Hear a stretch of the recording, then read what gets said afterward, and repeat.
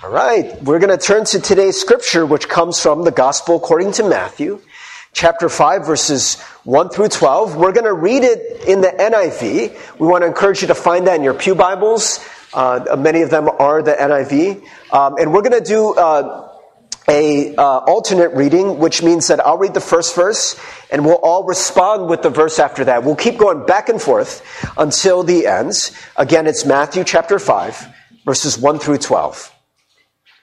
We ask that you please stand once you are ready to read the scripture as able. Again, it's Matthew chapter 5, verses 1 through 12. May the Lord bless the reading of God's word for us. Now when Jesus saw the crowds, he went up on a mountainside and sat down. His disciples came to him, and he began to teach them. He said, "Blessed are the poor in spirit, for theirs is the kingdom of heaven. Blessed are those who mourn, for they will be comforted. Blessed are the meek, for they will inherit the earth. Blessed are those who hunger and thirst for righteousness, for they will be filled. Blessed are the merciful, for they will be shown mercy. Blessed are the pure in heart, for they will see God. Blessed are the peacemakers, for they will be called children of God. Blessed are those who are persecuted because of righteousness, for theirs is the kingdom of heaven. Blessed are you when people insult you, persecute you, and falsely say all kinds of evil against you because of me. Rejoice and be glad, because great is your reward in heaven. For in the same way they persecuted the prophets who were before you." The word of God for the people of God. Thanks be to God. Amen. You may be seated. All right. Well, friends, today's message is called Blessed. That's the title from last week. But today is called Blessed. And so I think it is appropriate for us to ask the question, what is the blessed life? And so blessing isn't just a religious word for us, but it is a word that means fortunate. Or even in the Beatitudes, which we will read in a moment, blessed can also be translated as happy. What is the happy life? In other words, what is the life that you are seeking, that you really want? I think that the blessed life, as we actually seek, sometimes is different than the blessed life that we say that we want when we're at church, or maybe when we're at small group. We all know the right answers, right? But I think, this past week, there was the $1.6 billion lottery that was up for grabs. And I believe one person won it in South Carolina. I don't think they've come forward yet, but $1.6 billion. Can you imagine that, brothers and sisters? You wake up, and the day before you were who you are now, with however much money is in your bank account, but you wake up in the morning and you find out that you have a lottery ticket that's worth $1.6 billion with a B dollars. Is that not the blessed life, brothers and sisters? Would you not say that's blessed? Now, I want to kind of confront this because I think you're going to find this dichotomy between what we say on Sundays. Right? You've probably heard me preach before, talking about how money can't buy you happiness, right? That people who win the lottery aren't any happier than people who don't in the long run. Yes, in the short run, of course, right? It's just obvious. You will be very, very happy that morning when you wake up with your $1.6 billion. You'll probably be really happy for the next year. But what researchers tell us is that lottery winners, after about a year, that happiness fades, right? And so, you probably heard all these stories before. And there's an article that someone wrote this past week that said, pray that you don't win the $1 billion lottery. And they're talking about all the stories of people who were ruined by winning the lottery.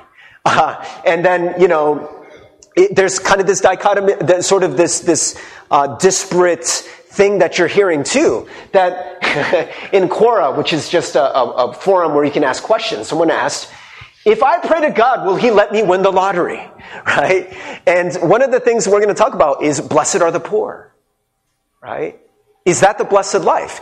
If God wants me to be happy, why wouldn't he let me win the lottery?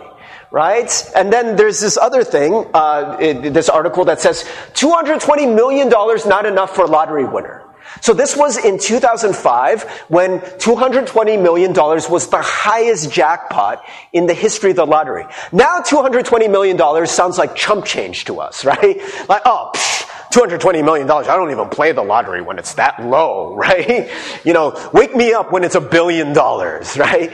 But back then, that was the highest lottery take ever. One person won it in 2005, and that person said, it's not enough. I am going to find a way to turn this $200 million into $1 billion. And we look at people like that and we say, what is wrong with you, right? If I won the lottery, Pastor Steve, if I won the lottery, I would do good things with it, right? I would help the poor. I would build the kingdom of God. It wouldn't change me. I wouldn't quit my job, right? I would stay married to the person I'm married to. I would continue the life I have, right? It won't change me at all. Come on. Is that really true? This idea of this person that we mock, $220 million is not enough. We find that this is just true of a lot of us in human nature.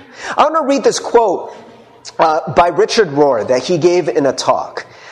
So he said about wealth, he said, I don't think I'm being unfair or unkind in saying this, but I think it's a sociological fact. Normally, the very definition of wealth, of a wealthy person, is that you are never satisfied. I want to say that again. I think it's a sociological fact. The very definition of wealth of a wealthy person is that you are never satisfied. Never. The very character of greed is it creates an impossible internal dissatisfaction that always wants more. And when you get that, whatever it might be, that thing that you want, then that doesn't satisfy. You need the next thing. What the spiritual leader does is just stop the whole game. Just stop it. This game of covetousness and desire, because you are setting yourself on a course that will only make you more and more dissatisfied. Now, brothers and sisters, I'm not asking you, I'm not interested in the Sunday school answers here. I don't think God is interested in your Sunday school answers. Like, oh, of course money won't make me happy. When in reality, that's what we're seeking. That's what we want. I want to show for you a video. I thought this was funny because this guy dared to be really honest in ways that I think church people often aren't, right? Myself included. We're just way too noble for that, to dream of winning the lottery, that'll make us happy. And maybe not even the lottery, but whatever it is that you think is going to make you happy, when you think about your job, your career, making a certain amount of money, brothers and sisters, let's just be honest. And this guy is super honest. So let's watch this video. Oh, I think I have to go to the next slide. Oh. Winning the Mega Millions. All right, let's try that one more time.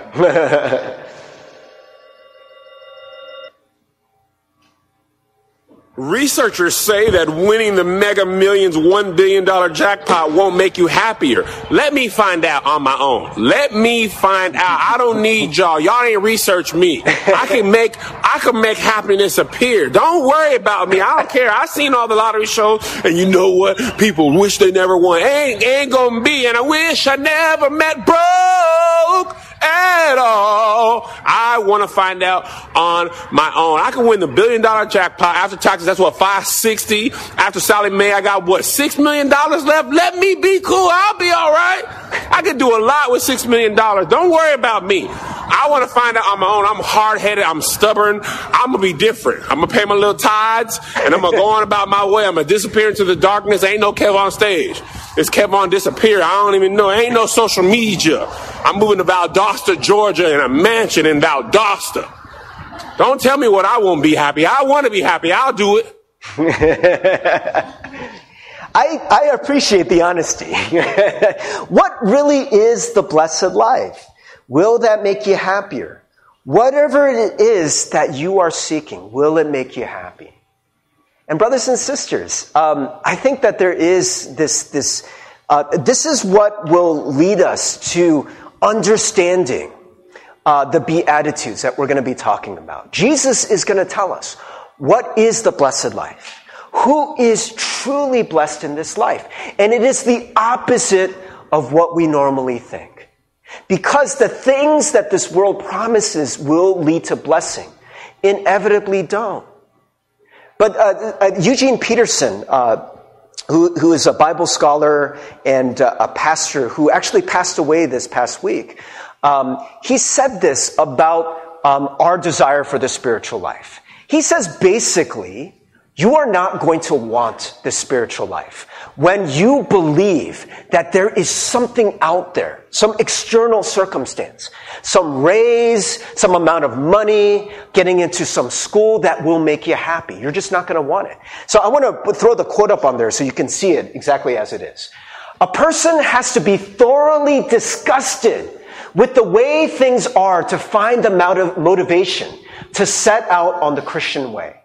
As long as we think the next election might eliminate crime and establish justice, or another pay raise might push us over the edge of anxiety into a life of tranquility, or winning the Powerball lottery, we are not likely to risk the arduous uncertainties of the life of faith.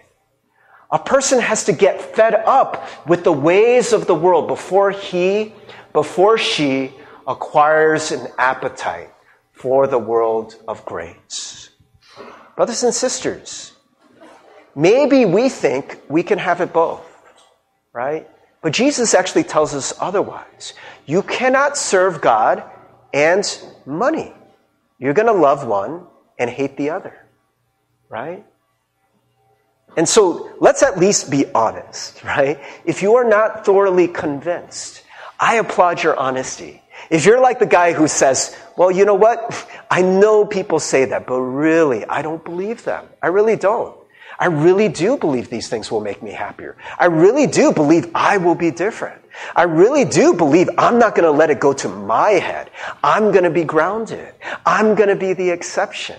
Brothers and sisters, what Eugene Peterson is saying is that if you believe that, you're not going to really truly embark on the spiritual journey. You're not going to really want the kind of blessed life God wants to give you because you're going to think you can get it somewhere else, right?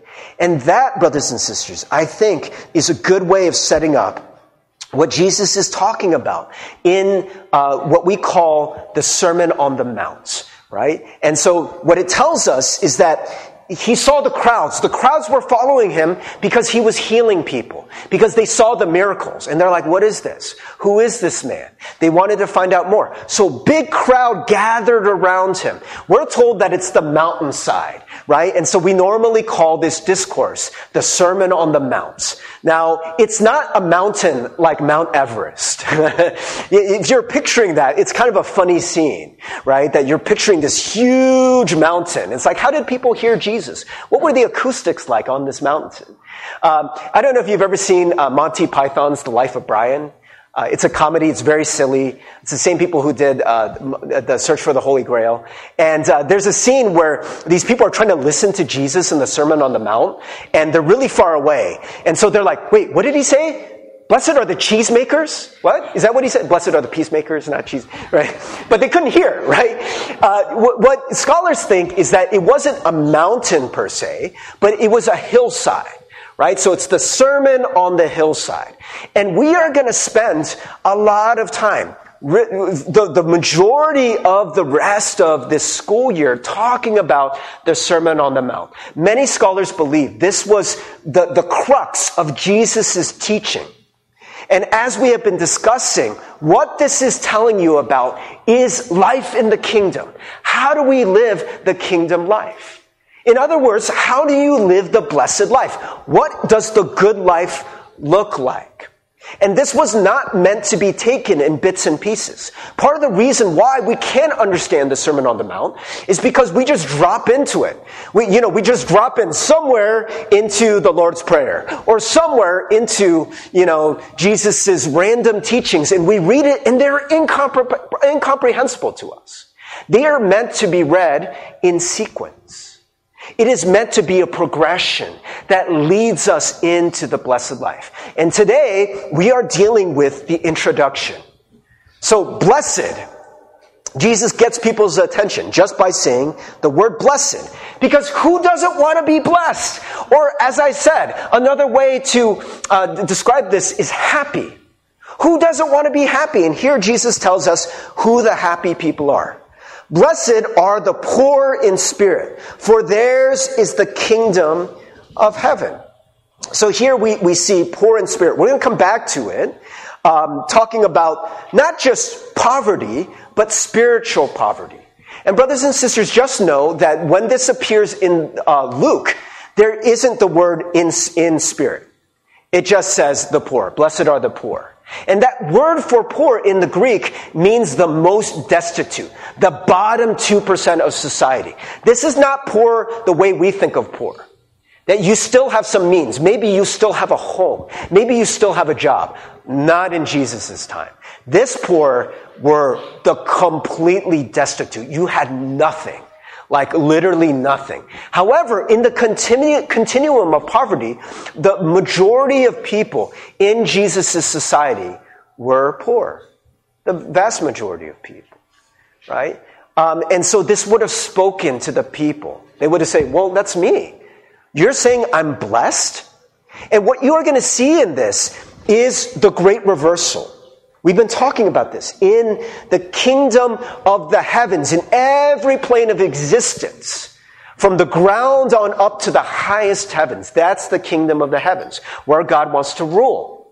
That Jesus is taking the things that we normally think of as the good life and turning it upside down. And brothers and sisters, what you're going to see is not just this one, because how many of us really think, blessed are the poor? Right? That Quora question. Will Jesus let me win the lottery? If I pray? If I ask God to let me win the lottery, will I win the lottery? How many Quora questions are, will God make me poor? If I pray that I can be poor? Come on, brothers and sisters, let's be honest. We don't want this. We don't. Nobody wants to be poor. Right?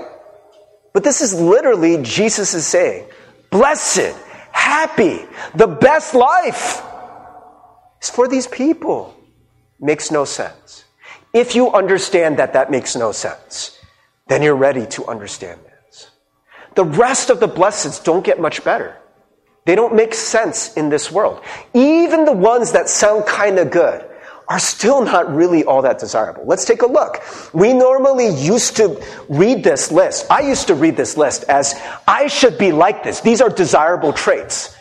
But really, they're not desirable. Very, very few of them are desirable at all. Let's take a look. Blessed are those who mourn. That means someone just died in your family.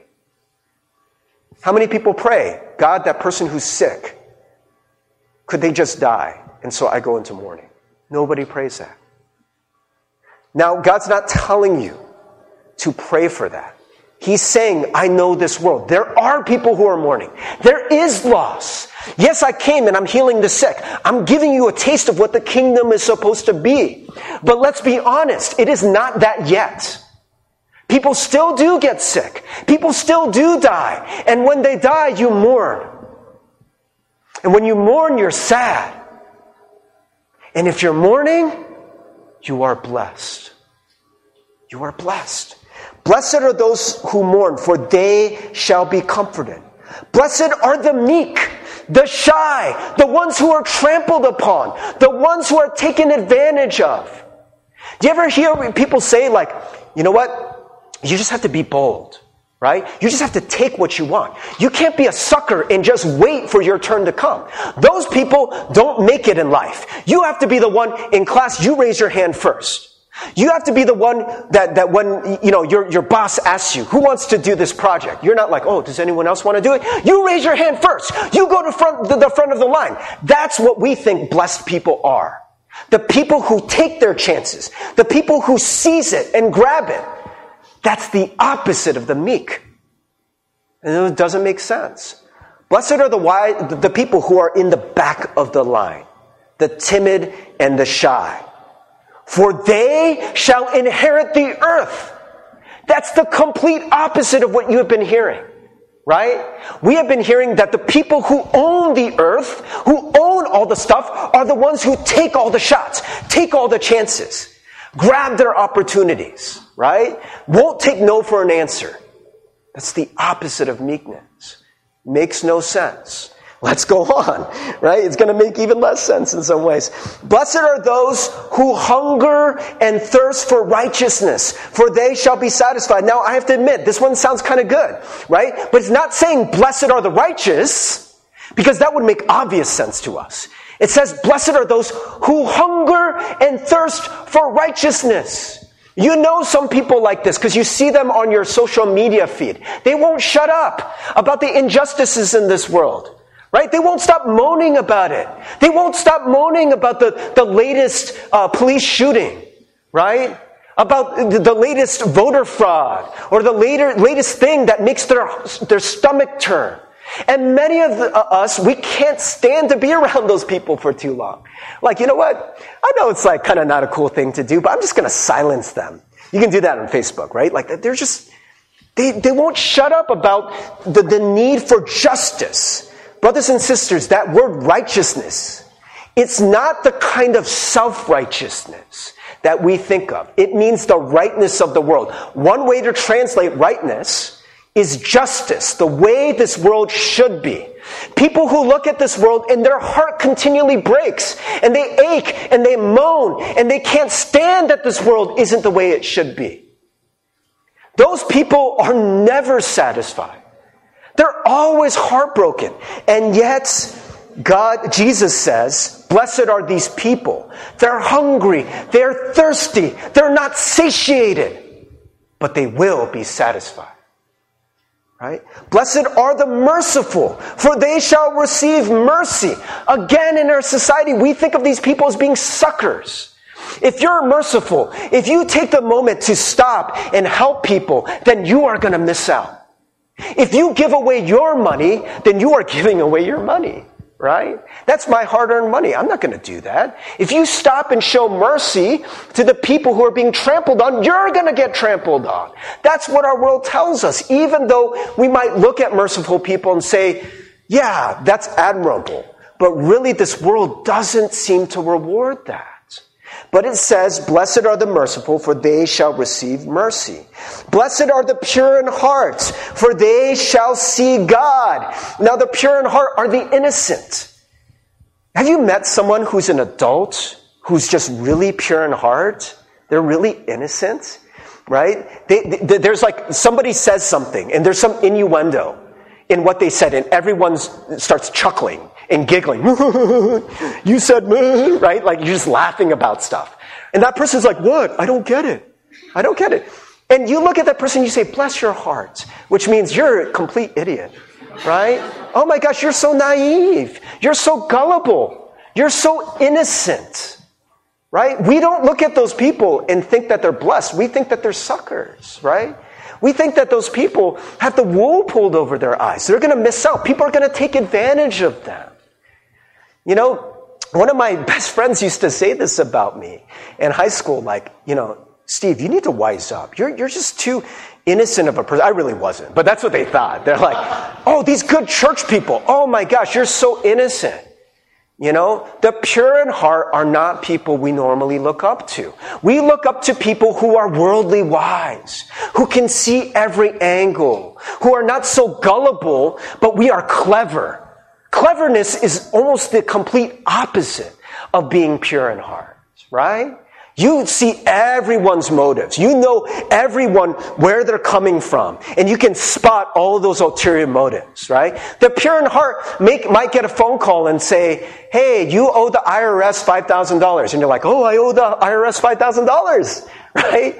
And then you'll pay $5,000 and you'll find out that those are just scam calls, right? You're like, but I believe them. We think that the pure in heart are going to get taken advantage of. And we're told, they shall see God. Blessed are the peacemakers, not the cheesemakers, for they shall be called children of God. Now again, being a peacemaker might seem like a good thing, but is it really? What is a peacemaker? There's two sides who are fighting. One side is over here and says, I want this. And the people on the other side says, I don't want that. I want what I want, right? And they're fighting. What is a peacemaker? Is someone in the middle. You're trying to build a bridge where people can meet. Richard Rohr says this about peacemakers. He says, people who build a bridge get walked on by both sides. Right?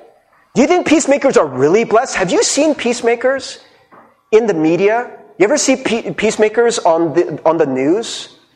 Usually peacemakers are getting beaten by police in riot gear. Right?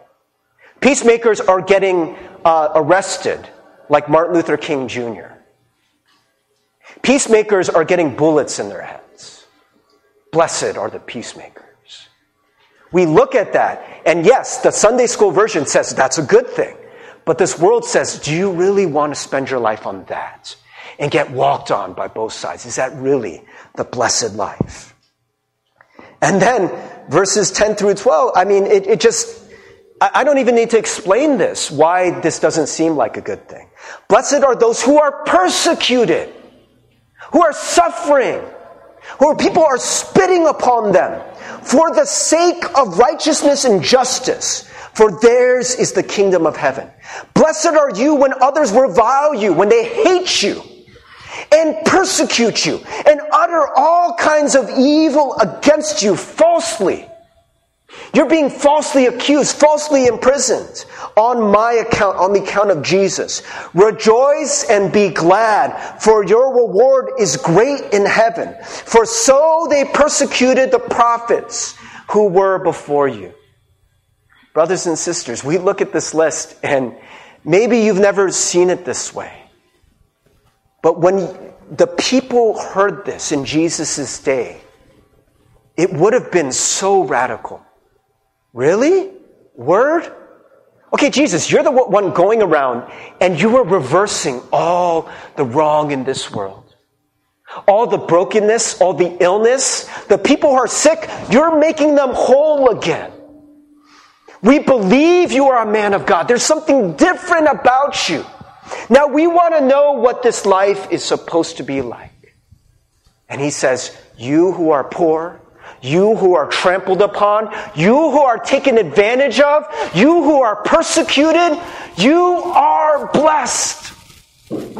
It's so radical. Now remember what it says. Yours is the kingdom of heaven. That's the two promises that are that frame this whole exchange, right?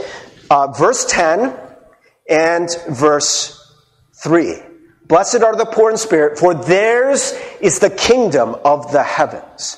Verse 10, blessed are those who are persecuted for righteousness' sake, for theirs is the kingdom of the heavens. Remember, what is Jesus' central teaching?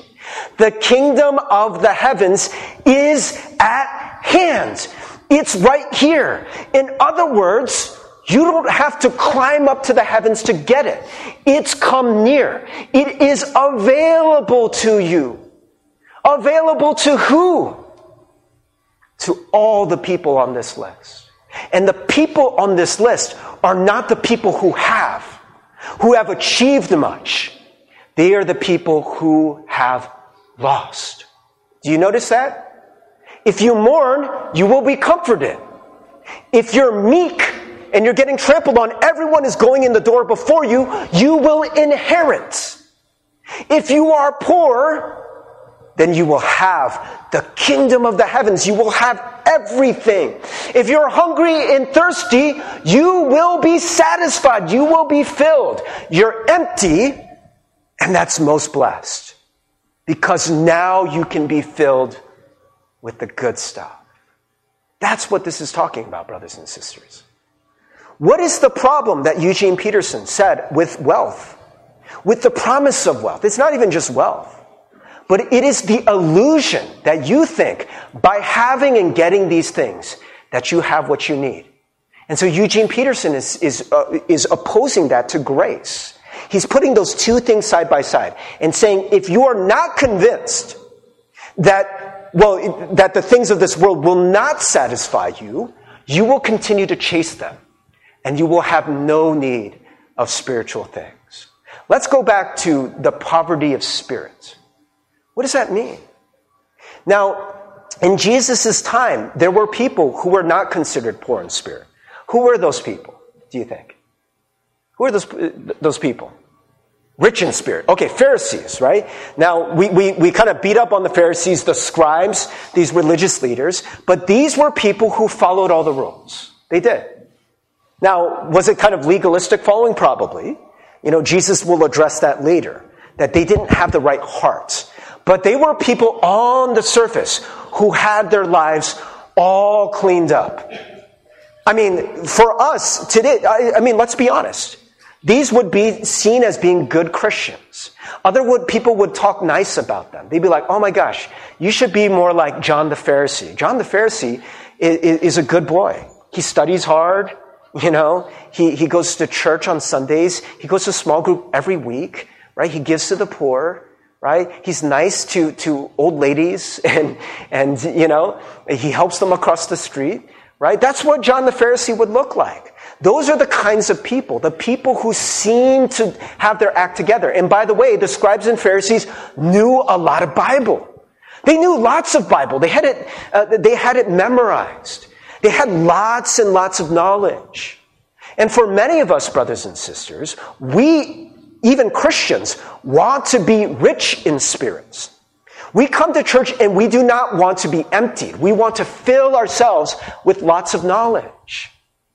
One of the things that happens is, brothers and sisters, I don't know, I haven't heard this complaint, but I'm just guessing. Because if I were you, I would have this complaint. I'd be coming to church and I'd be like, is Pastor Steve going to talk about the kingdom of God again? Like, really? Can he just preach about something new? Can we learn something new? Can we have some more knowledge? Right? Let's learn, some more, historical context. Let's go to some different books of the Bible. Let's get lots and lots of knowledge, right? That would be riches, spiritual riches. And there's many people who feel really good about their spiritual riches, who brag, oh, Pastor Steve, I read the Bible every year. I know my Bible in and out, right? And oftentimes, the problem is that you don't realize how poor you really are. You might have heard me talk about this, but I want to explain why this is. You've heard this story, but let's try to explain why this happened. You might have heard me describe the first confirmation class I ever taught when I was a youth pastor in Maryland. This was years ago. There was a bunch of 8th graders, and I asked them, what is your knowledge of the Bible on a scale of 1 to 10? 10 is you are Jesus, right? I mean, you are the Bible at that point, right? And a 1 is you just heard about the Bible today. Where are you on a scale of 1 to 10? This is a group of 8th graders, right? 13, maybe some 14-year-olds. Every single person said 7 or 8, right? 7 or 8. And this is what I told them. I said, you should be teaching this confirmation class, right? You know way more about the Bible than I do, right? Now, were they really 7 or 8s? Because honestly, at that time, I would have said, I'm about a 5 or 6, guys. And to be honest, I wasn't a 5 or 6. I probably was a 2 or 3. I really didn't know as much as I thought, right? Why did those 8th graders think they were a 7 or 8? And I don't think they were doing that ironically. I don't think they were trying to be arrogant. But I really think they thought they knew more than they did. It's something in psychology they call the Dunning-Kruger effect. It's a very interesting psychological condition.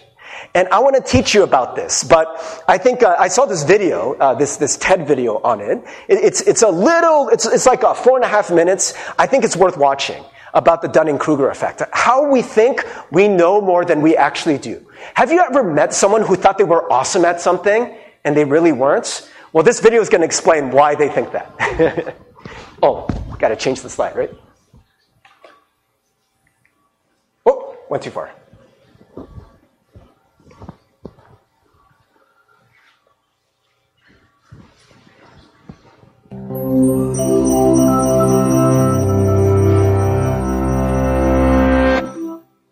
Are you as good at things as you think you are? How good are you at managing money? What about reading people's emotions? How healthy are you compared to other people you know? Are you better than average at grammar? Knowing how competent we are and how our skills stack up against other people's is more than a self-esteem boost. It helps us figure out when we can forge ahead on our own decisions and instincts, and when we need instead to seek out advice. But psychological research suggests that we're not very good at evaluating ourselves accurately. In fact, we frequently overestimate our own abilities. Researchers have a name for this phenomenon, the Dunning-Kruger effect. This effect explains why more than 100 studies have shown that people display illusory superiority.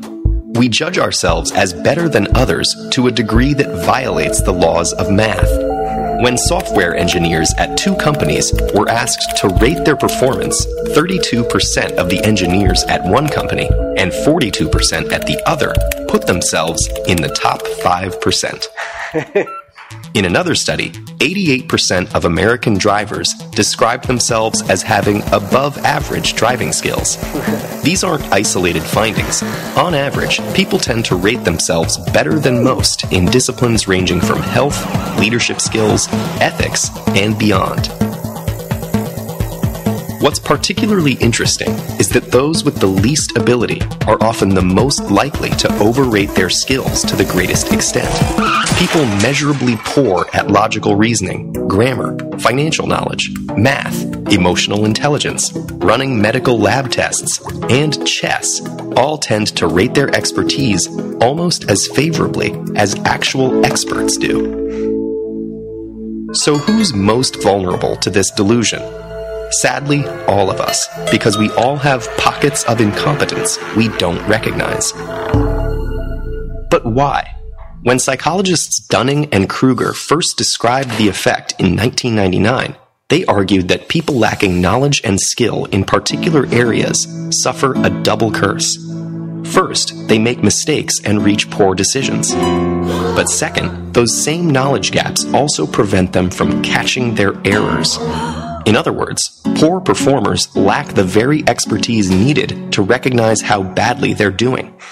For example, when the researchers studied participants in a college debate tournament, the bottom 25% of teams in preliminary rounds lost nearly 4 out of every 5 matches. But they thought they were winning almost 60%.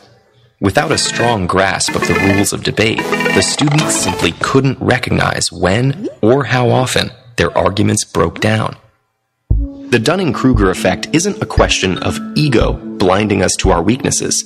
People usually do admit their deficits once they can spot them. In one study, students who had initially done badly on a logic quiz and then took a mini course on logic were quite willing to label their original performances as awful. That may be why people with a moderate amount of experience or expertise often have less confidence in their abilities. They know enough to know that there's a lot they don't know. Meanwhile, experts tend to be aware of just how knowledgeable they are, but they often make a different mistake.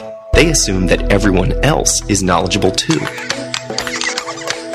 The result is that people, whether they're inept or highly skilled, are often caught in a bubble of inaccurate self-perception. When they're unskilled, they can't see their own faults. When they're exceptionally competent, they don't perceive how unusual their abilities are. So if the Dunning-Kruger effect is invisible to those experiencing it, what can you do to find out how good you actually are at various things? First, ask for feedback from other people, and consider it, even if it's hard to hear. Second, and more important, keep learning. The more knowledgeable we become, the less likely we are to have invisible holes in our competence. Perhaps it all boils down to that old proverb: when arguing with a fool, first make sure the other person isn't doing the same thing. Did you enjoy this lesson? If so, please consider supporting our nonprofit mission by visiting patreon.com. It's interesting, huh? The Dunning-Kruger effect. So for many of us, we don't know enough to know that we don't know. And so I expect a lot of you from now on to being like, oh yeah, I'm really bad at that. Right? That many cases when you think you're awesome, you just don't know enough to know how not awesome you are. You don't know enough to even gauge how not awesome you are. That was the problem with the 8th graders in the confirmation class, right? They didn't know enough to know that they didn't know. And brothers and sisters, I think this easily translates into the spiritual life. For many of us, we don't know enough to know how much we have to grow in the spiritual life, of how spiritually poor we really are. So oftentimes I talk about these spiritual truths, and they are very, very simple spiritual truths. And this is part of the game that we play. The way that you avoid depth is you go shallow, right? For many of us, we are afraid of going deeper, partially because we don't know we need to go deeper. So we're like, yeah, Pastor Steve, I know I'm a child of God. I know. Okay, give me something else. But this is the question. Do you really know? Do you really know? Do you really know? Really? If you were a child of God, if you were somebody who lived in the kingdom of the heavens, where God was completely your Father and you knew how much God loved you, right? And I've said this before, but maybe this will sink in a new way for some of you. You really wouldn't worry. Like literally, I'm not talking hypothetically. You really wouldn't worry. You would have much less stress if you really knew that. I'm not talking here. I'm talking deep. How did I begin this whole Metanoia series? You guys remember? I told you, I'm not going to tell you lots and lots of novel information. I'm not interested in lots and lots of shallow information. But I'm interested in simple truths going deep. Do you remember the story of the parable of the soil and the seed? So we talk about good soil. And good soil is just soil, by the way. What's the problem in the story of the parable of the good soil and the seed? The problem is that the seed can't go deep enough. You guys remember that? There's places where the seed only goes on the path. It doesn't even go into the soil. Or the seed gets stopped by all the different worries and difficulties we have in life. All the troubles keep that seed from going deep. But brothers and sisters, make no mistake, the soil doesn't change, and neither does the seed. The only difference is how deep the seed goes. If the seed were to go really deep, then what Jesus tells us is it will bear just a multiplicity, a bounty of a harvest. So much fruit that you could not count. Hundreds and hundreds of fruit, of wheats, of that crop will just come burgeoning out of the ground. All you need is that one seed, the seed of the gospel of the kingdom, to go that deep. What if that were true? Your problem is not that you lack knowledge.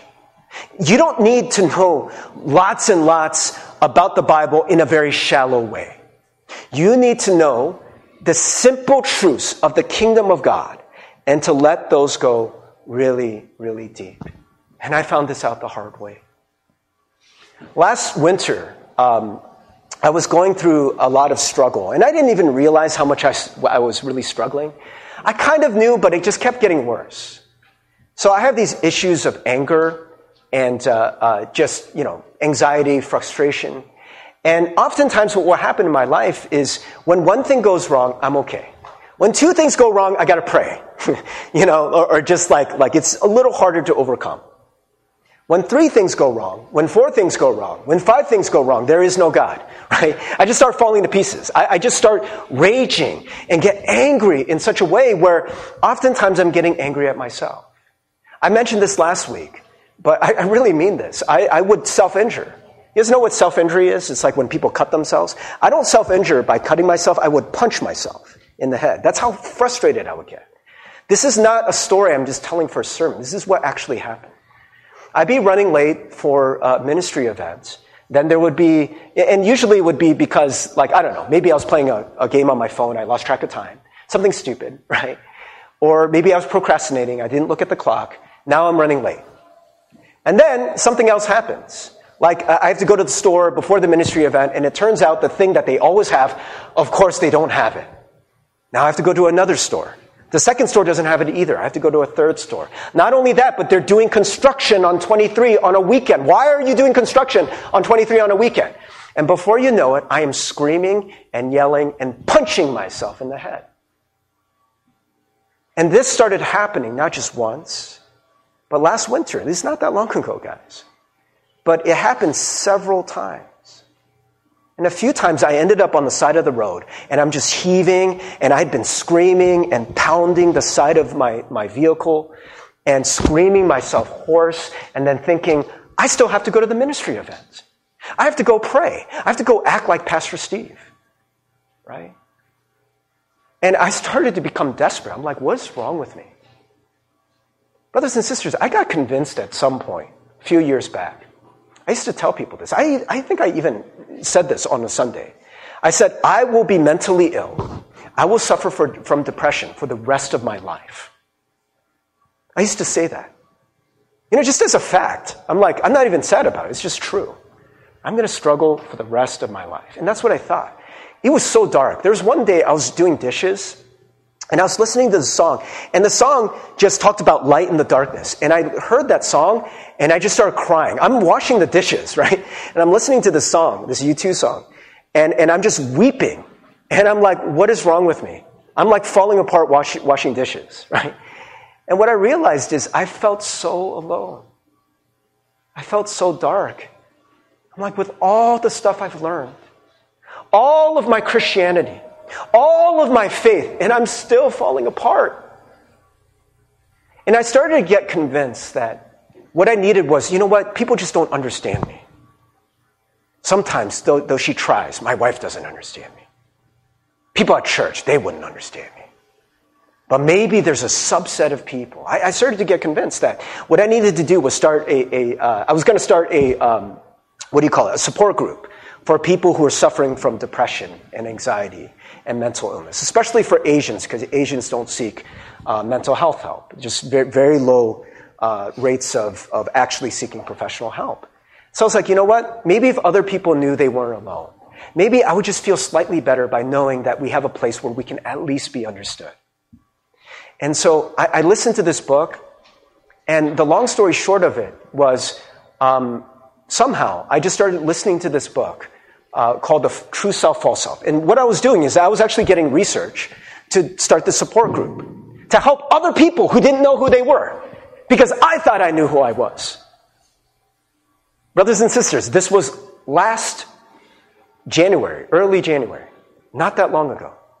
And I'm listening to this audiobook, and this guy, this Franciscan priest, Richard Rohr, is talking about the true self. Remember a few weeks ago we were talking about the trial in the desert? Jesus is getting attacked by Satan. If you were the Son of God, then you could provide for yourself. If you really were the Son of God, then you could jump off of this temple and everyone would applaud and you would know you were worth something. If you were the Son of God, then you could have it all. And you could have all these things that would make you happy. And what kept Jesus from believing those lies? Knowing who he really was. And what is the true self?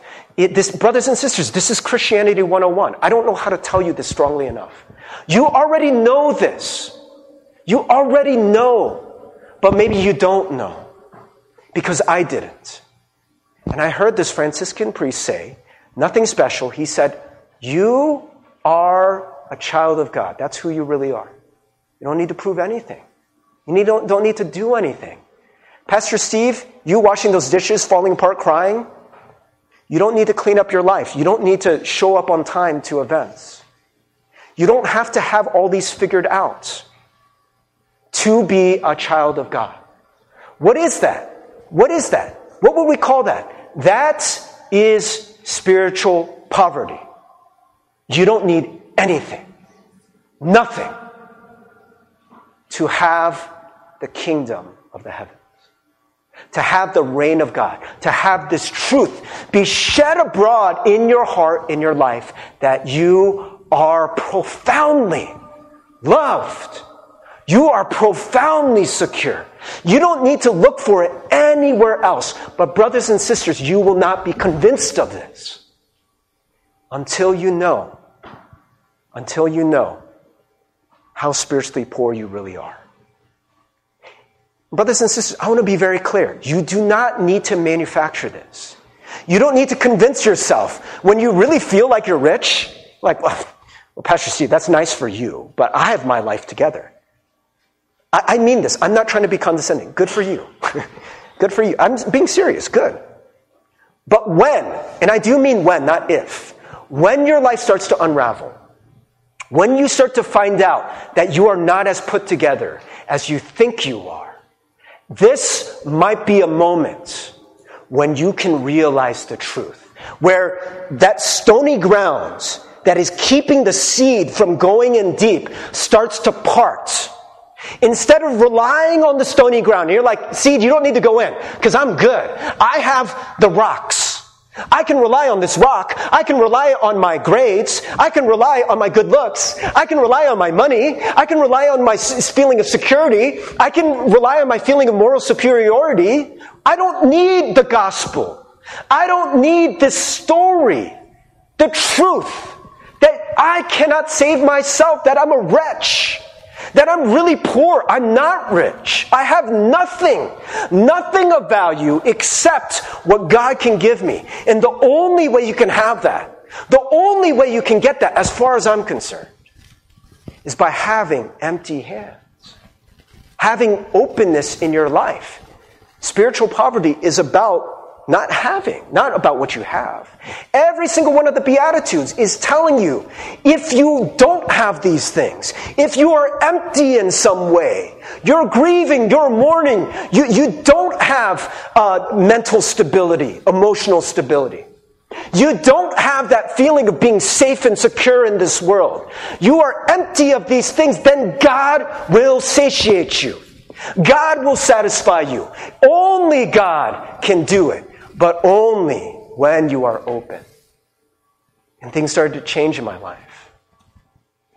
That day, washing the dishes in my kitchen, it was like a spiritual light bulb.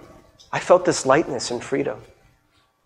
And every day my life has been about remembering that. I'm a child of God. To truly be free from having to seek these other things for my emotional stability, for my spiritual satisfaction.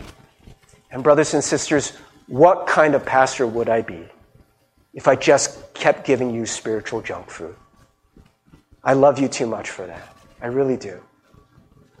And so what I want to propose is, if you are sick of hearing these messages, just be honest about that. That's it. That's it. If you don't want deeper truths of simple things, at least acknowledge that. But maybe in a little bit of humility, the Dunning-Kruger effect in mind, to say, maybe I just don't know. It's not my fault, but I just don't know. And maybe the next time something starts to crack in your facade that you try to keep up, your image of yourself that is able to handle all this stuff in life, instead of saying, oh, well, I need to try harder. I need to do more. I need to make it happen. You will say, blessed are the poor in spirit. Blessed are the meek. Blessed are those who hunger and thirst are not satisfied yet. And I would just come to you and say, God, I'm ready.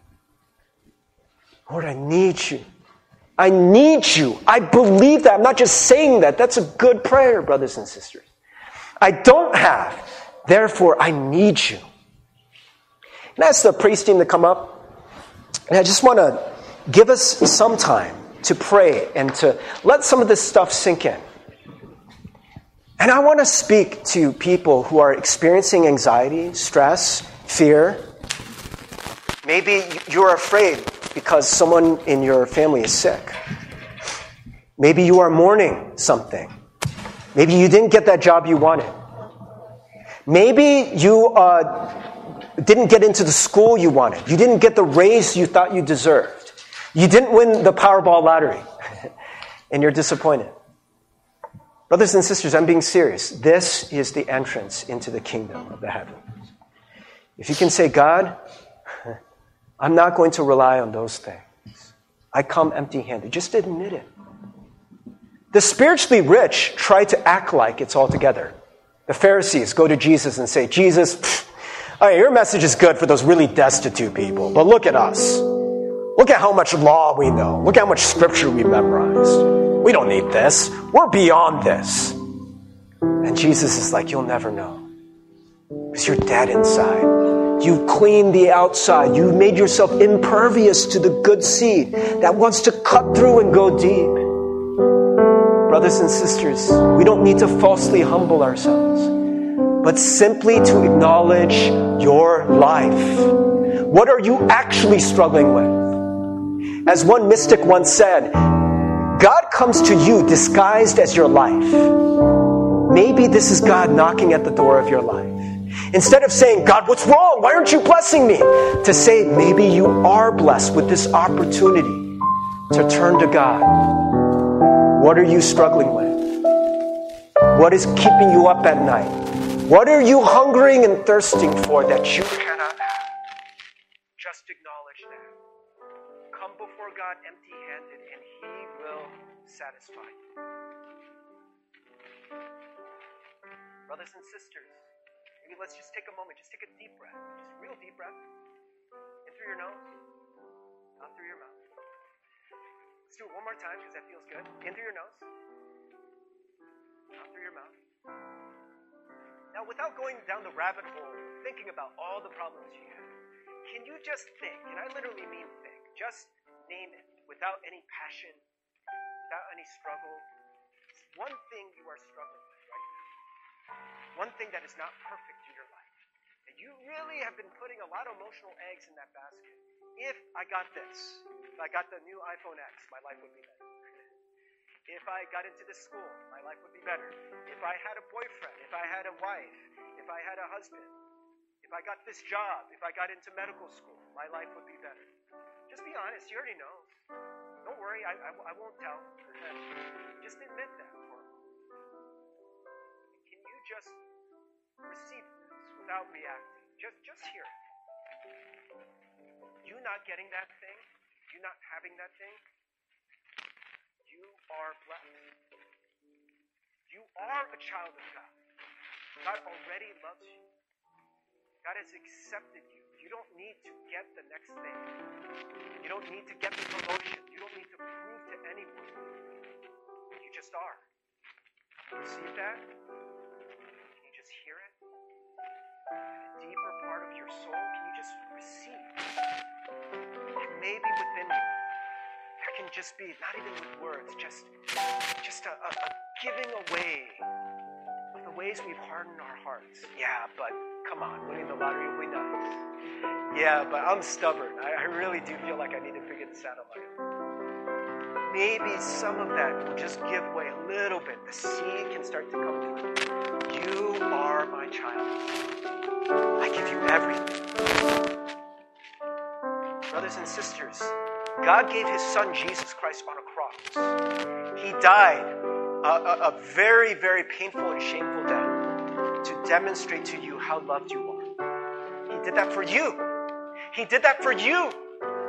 Before you cleaned up your life, before you figured it out, before you memorized all that scripture, He loves you already. It is a present reality. Will you just receive it and accept it? Maybe we can just think on that as we sing this closing praise song. In Jesus' name we pray.